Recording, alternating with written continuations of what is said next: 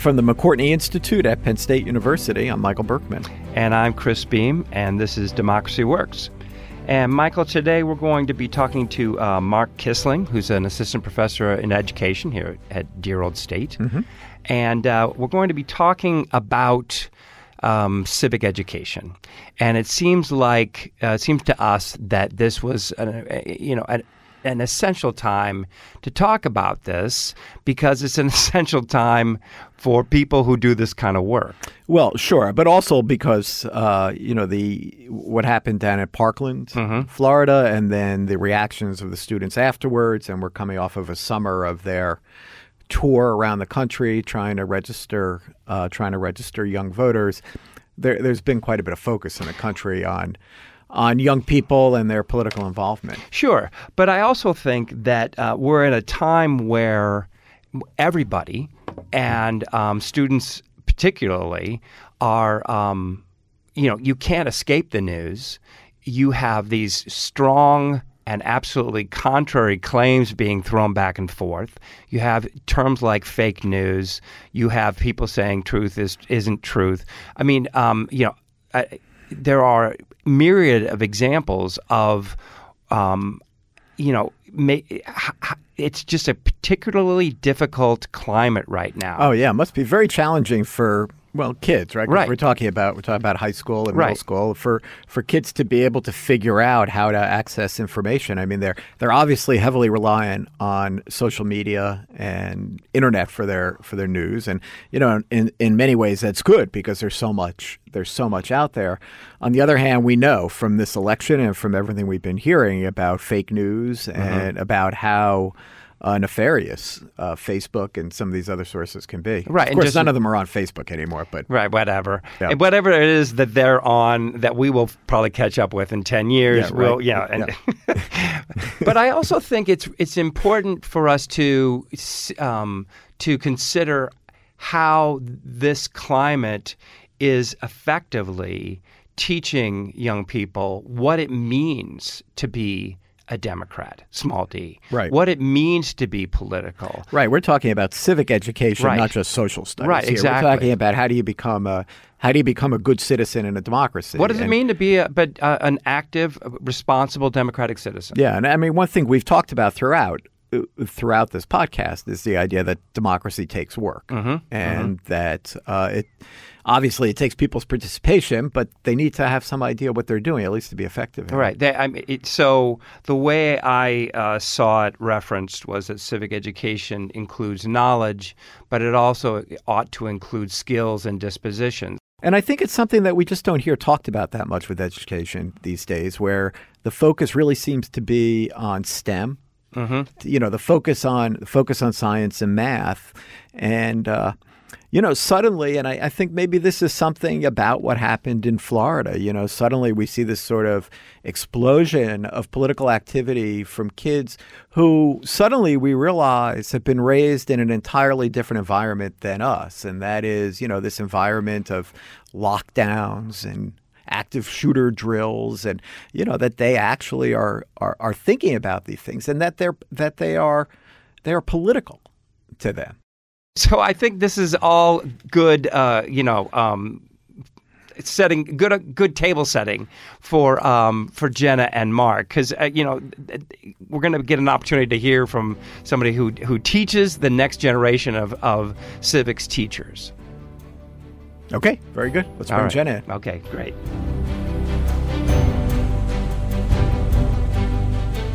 This is Jenna Spinelli from the McCourtney Institute here today with Mark Kissling. Mark, thank you for joining us today. Thanks. It's great to be here. Let's start off with that term, civics education. Can you talk a little bit about what people most commonly associate it with, and then maybe some of how you view it in your work as an education professor? Sure. So social studies as a subject area in schools often has civic education or civics education built into it in various ways.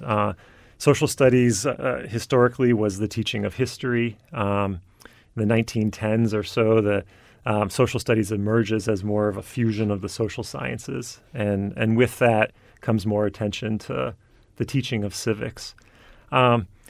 There's a number of ways, I think, to think about civic education. I tend to think about it structurally in terms of teaching about civic society, teaching what it means to be a participatory citizen. There's significant literature, particularly in the field of social studies education, about what it means to do this, how to do that. The National Council for the Social Studies is the big group of teachers, researchers, teacher educators. It puts out its mission for social studies education as the creating of effective citizens. So civic education is central there, thinking about learning content knowledge, how do the different branches of the government work, but also then participating in the structures of our society. I'll speak a little bit more about citizenship education as I think about it.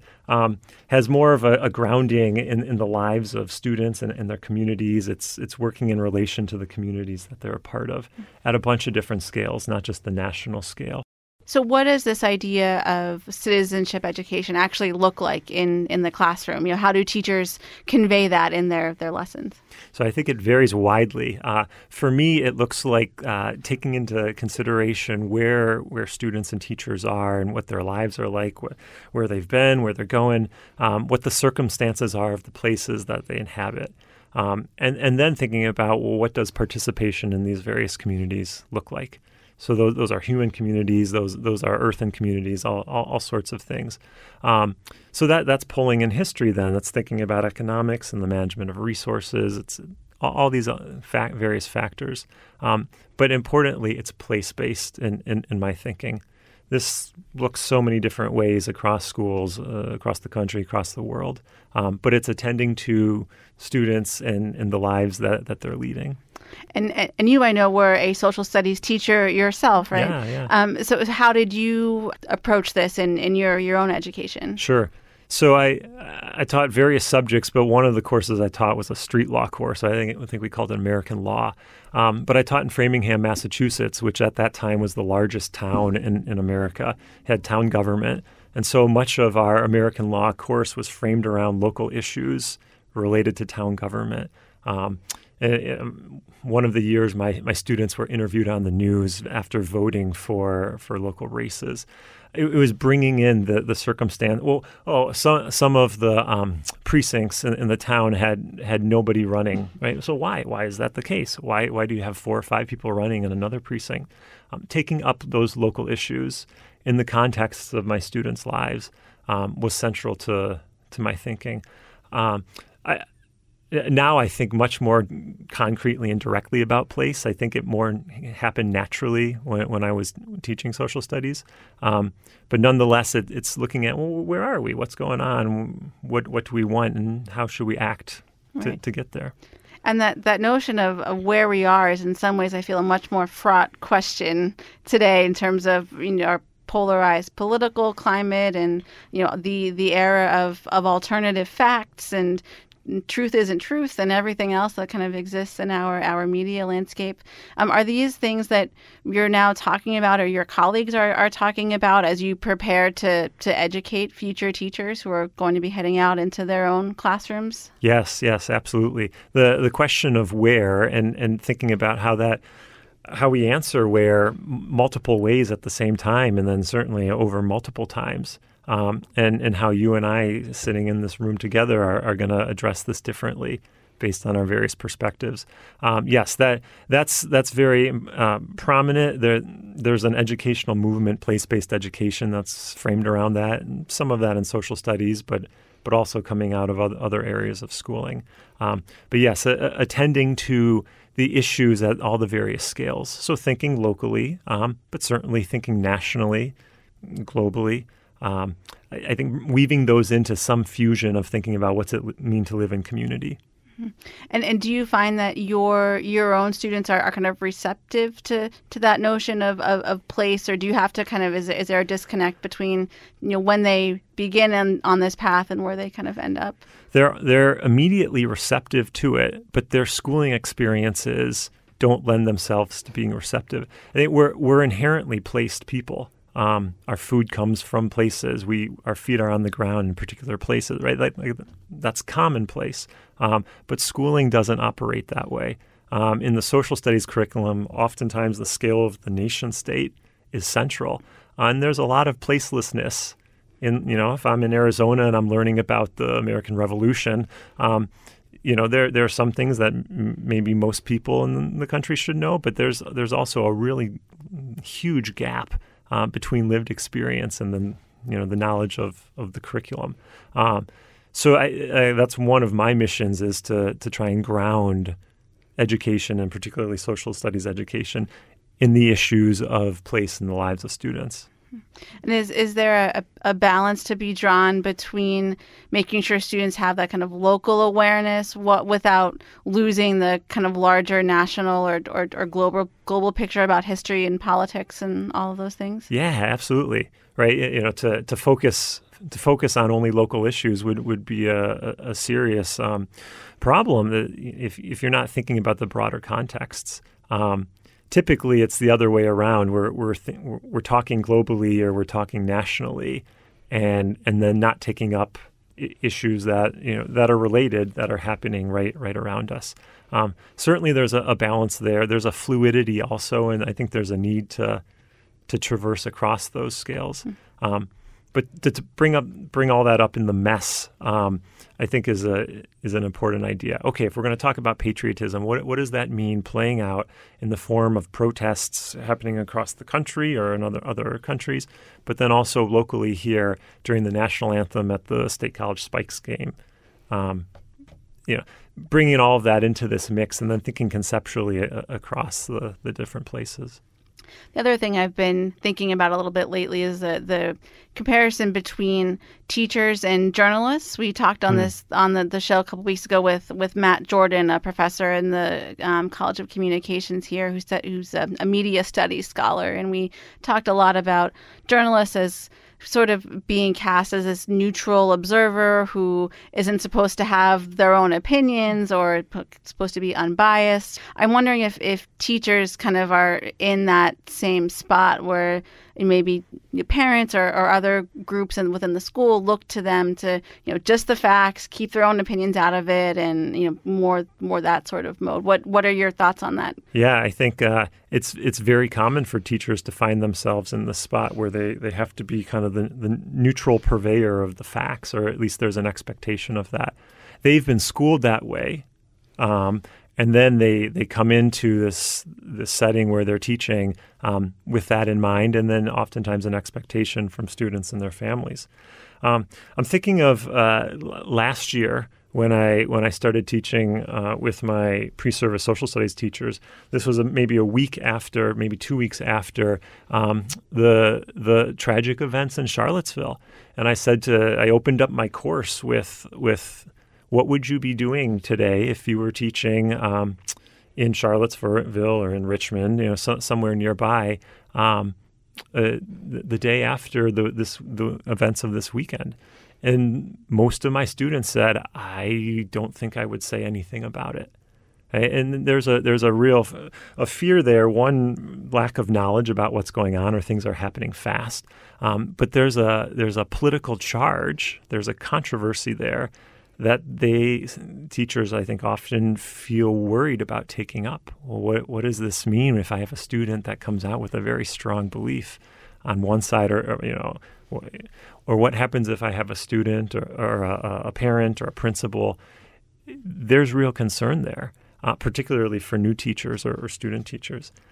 But if we think about the purpose of schooling to be learning to live in community, we have to take up these difficult issues. We have to have facts and information that we can agree upon, but we have to have conversations across these divides, and that is not easy. So what's your advice to those students who say, I would never take this up, or I'm scared to do this in my classroom? What do you tell them? Well, my comment is you are taking it up, but you're taking it up in a way by ignoring it or pushing it off to the side.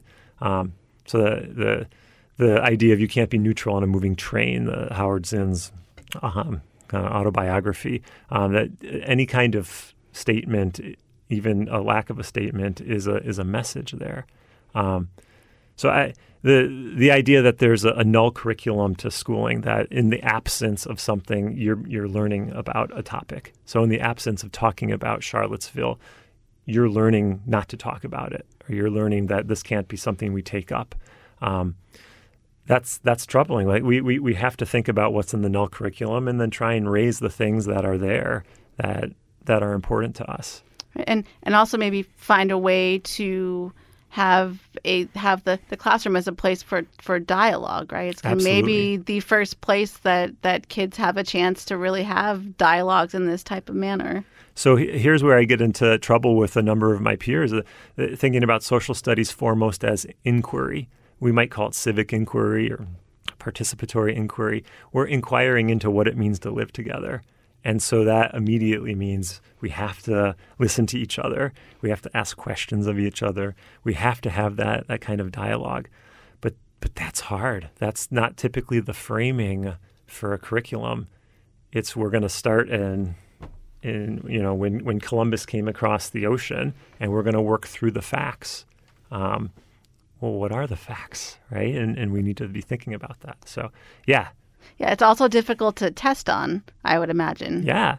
How do you test on the question of what is patriotism? There's no easy, simple answer. Is it love of country? Well, what's it mean to love? What's the country? It gets complicated so quickly. And yet, if we're thinking about becoming effective citizens, these are the things that we have to take up. The other thing that plays into that is this idea of standards. And, schools, we hear a lot about the increased focus on standardized tests to meet standards, whether state or national or what have you. I'm curious how that plays into this. How do you, as a teacher, make time for this deliberative dialogue form of education when you also have to get students ready to take these standardized assessments? Mm-hmm. It's a little bit different in social studies compared to other subject areas because social studies isn't tested nearly to the degree that, say, math and English or language arts are. But for standards, I think standards are important. I think standardizing is when we really get into trouble. Does every student have to think the same way or have to have the same content? With my teacher education students, we look at standards, be they the district standards in the schools that they're in, state level standards or even national ones. And we start to think about, well, what are your purposes in teaching? What do you want to do here? And then how can these standards help facilitate you doing this? So if you want to bring controversial issues into the classroom, let's look at the standards. Okay, here this is talking about the importance of critical thinking. How can we leverage that towards your purpose? There's a lot of developing of philosophy, at least in my thinking of teachers, that a textbook is not going to tell you this is what you need to do. You need to come in thinking about it and then utilize the standards to help you. That sounds so scary if you're like a first-year teacher trying to figure out all this. And I think, too, some teachers are moving into communities that they've never lived in before if they take a job that's different from where they went to school or in a different place. Yeah. So you have to come in inquiring, asking questions. And I think you have to come in willing to fight against a number of cultural myths about teaching, that the teacher knows everything. The teacher is an expert. I think that's really problematic. If you know everything, where's the inquiry? What's happening? How does that position your students? Coming in with some ability to make mistakes and say that's going to happen. But then engaging your students in the inquiry and what are their inquiries, and also the other thing that is maybe a stereotype. Tell me if it is, but I'm having this vision of like an angry parent. If you talk about Charlottesville or if you talk about what's happening in Washington or any other politically charged topic that a teacher might have a parent beating down their classroom door or sending them angry emails, or is that something that you kind of prepare your students to handle as well? Yeah, I mean, I think we say first you need to understand what the parent is saying. Listen to the parent. But even before you get to that point, when you're planning lessons, when you're teaching, thinking through your rationale and having a real reason. Well, so why am I going to take up current controversial issues? And you have to have because in order to engage in our society, we need to be able to think through the problems. We need to be able to talk about it. Building a justification that then can be put into dialogue with a parent or whomever coming in. It's deliberative. It's slow. There's no easy answer. But I think that's the beauty of the process. That in that process, much comes out of it. And there's a lot of writing along the way and conversing and reading about what other people are saying. Mm-hmm. Going back to Parkland, have you seen in your students any change in their attitudes or kind of their enthusiasm for taking up some of these more civic-minded topics in the months since the shooting happened last February? So I'll see this coming semester. I'll see, I think, direct responses. I think the civic action of the Parkland students, and it's been so visible, and not just the Parkland students, but particularly them.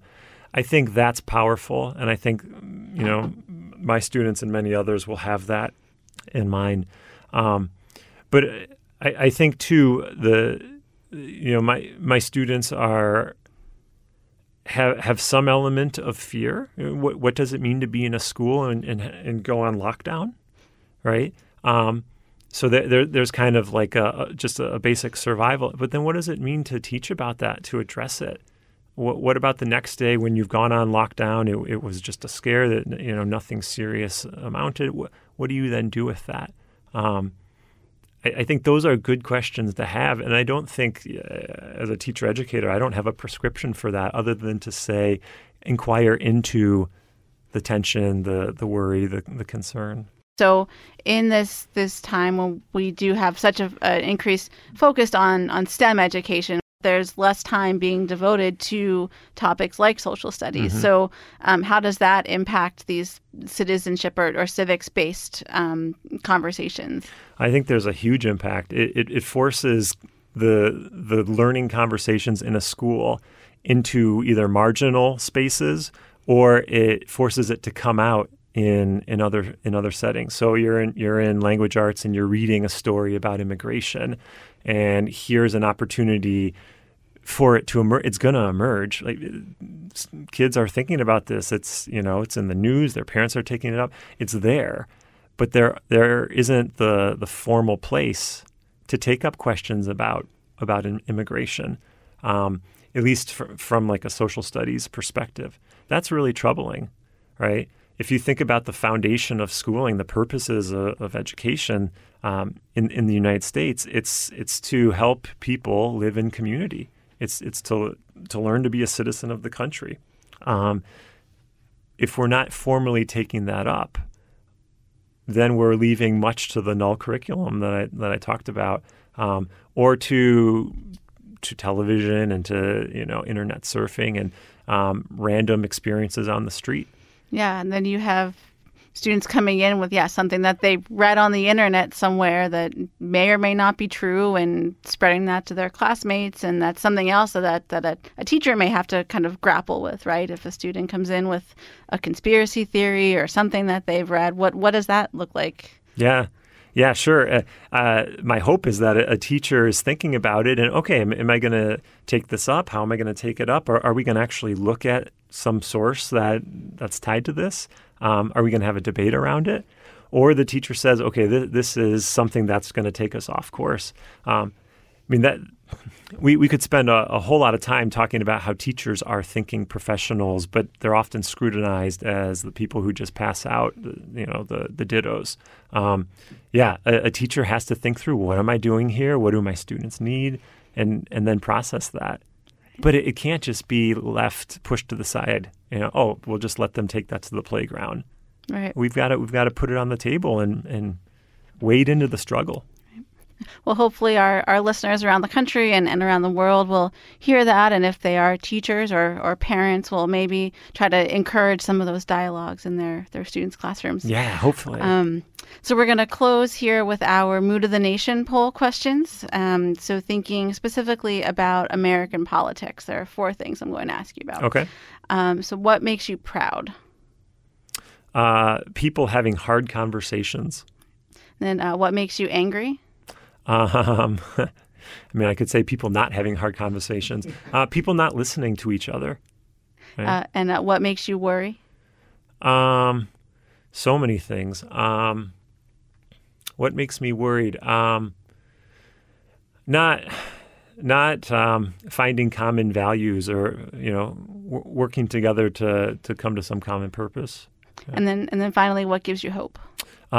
That we can talk. We have talked. We will talk. We will keep moving forward. That's what we do. Great. All right. Well, thank you again, Mark, for your time today. We appreciate it. Thank you.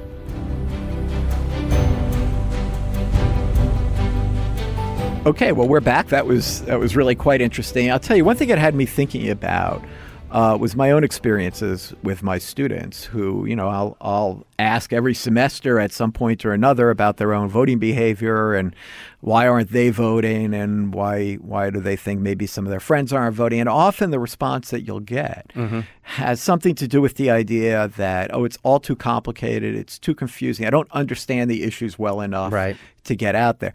Now, I have my own objections to that sort of concern because I don't think that one needs to be an expert on all issues in order to be able to vote. But clearly, they in their own minds have, many of them anyway, have the sense of it being very complicated and feeling unprepared and unqualified to get in there.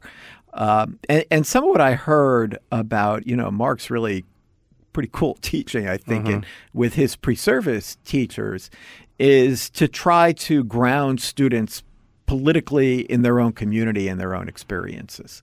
And in so doing, you just engage them at a level and at a topic with regards to topics that they already have some familiarity with. I was struck by a phrase Mark had about what it means to be a participatory citizen, and that could be demonstrated just by what's going on around you. Right. And once that sticks with you, that's ideally, that's right. I think that has some real potential, and depending on the issue.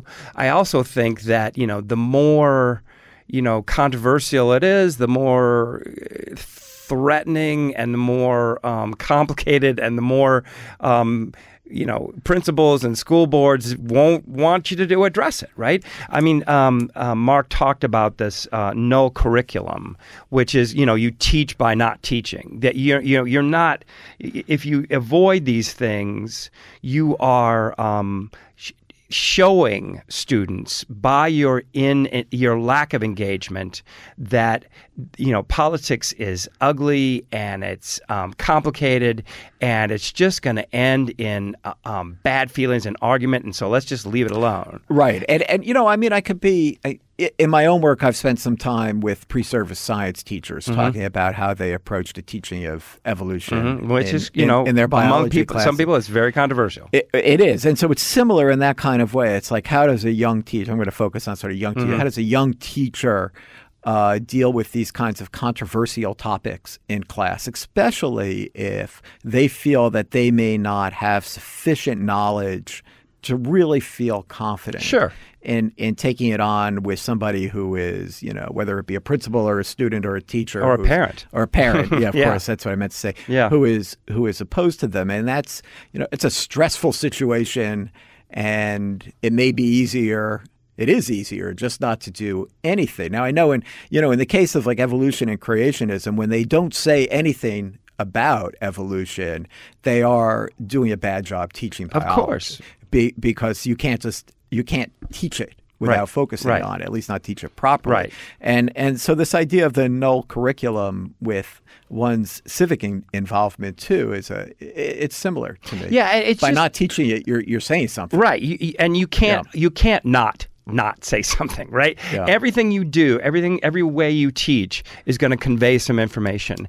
And so the idea of setting up a safe place for argument, for dialogue, for, well, this is where I come down and this is why, is just as important, if not more important, for setting the stage for someone to learn to be a democratic citizen. Right. And it seems like, if I maybe reading too much into some of what Mark was saying, but that, there are standards out there on how you're supposed to teach civic education, but there's standards that are often not backed up by any kind of rigorous assessment, Right. by any kind of test. And they Not vary. always the case, but yeah. But in many cases, and they vary widely across school districts Right. on how they're used, and the fact that it's not going to be assessed means that from a school district perspective or from a principal's perspective, we could kind of spend some of this time on subjects that will be tested, Right. Science and math and whatever, because their funding is reliant on it. Federal funding, there's all kinds of funds tied Well, in and I don't know to their performance on these exams.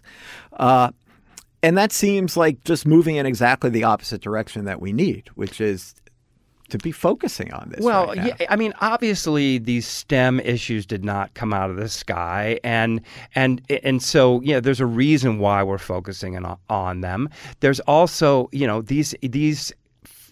The curriculum is not as controversial, so it's easier to say, here's what you need to know about math, right? And then when I was a parent, we got reports from the district on how our students performed in 3rd, 8th, and whatever grade. And so all that is pushing school boards, principals, and teachers to focus on these things that are going to be measured and they're going to be reported. And since civics doesn't often enter into those kind of categories, it's just an easy thing to push to the side. But what we see with these students from Parkland is just how essential, how indispensable, literally, these opportunities for skill development, for knowledge development, and for learning, tolerance, respect, patriotism, and the ability to speak and argue, Right. Yeah, yeah, all the skills that go into it. So what I'm feeling is like, school board people, principals, you need to understand that this is an essential part of your jobs, and you need to let teachers have this kind of freedom to achieve these ends, because our democracy depends on it. In some ways, I'm heartened by what Mark is talking about because he seems really incredibly skilled at this. On the other hand, I'm kind of discouraged by it because I don't know how many Marks are out there. Well, and how many, I guess what I would be discouraged by is how many parents, principals, and school board members are giving them the latitude to achieve those kinds of ends. So when Jenna comes out from behind the desk and comes and sits with us, it means she wants us to stop. Really? Yeah. Oh wow! You pick up on everything. Well, you're a full professor, so that kind of goes with this territory. All right, so we will bring this in for a landing. Thank you to Jenna and to Mark for their time. Really interesting stuff. I know it's going to be things that we come back to again. Absolutely. From the McCourtney Institute for Democracy, this has been Democracy Works. Please, you can find us wherever you get your podcasts. And if you have any comments, thoughts, ideas for future podcasts, don't hesitate to let us know. Sounds good. I'm Chris Beam. I'm Michael Berkman. Thank you. Thanks.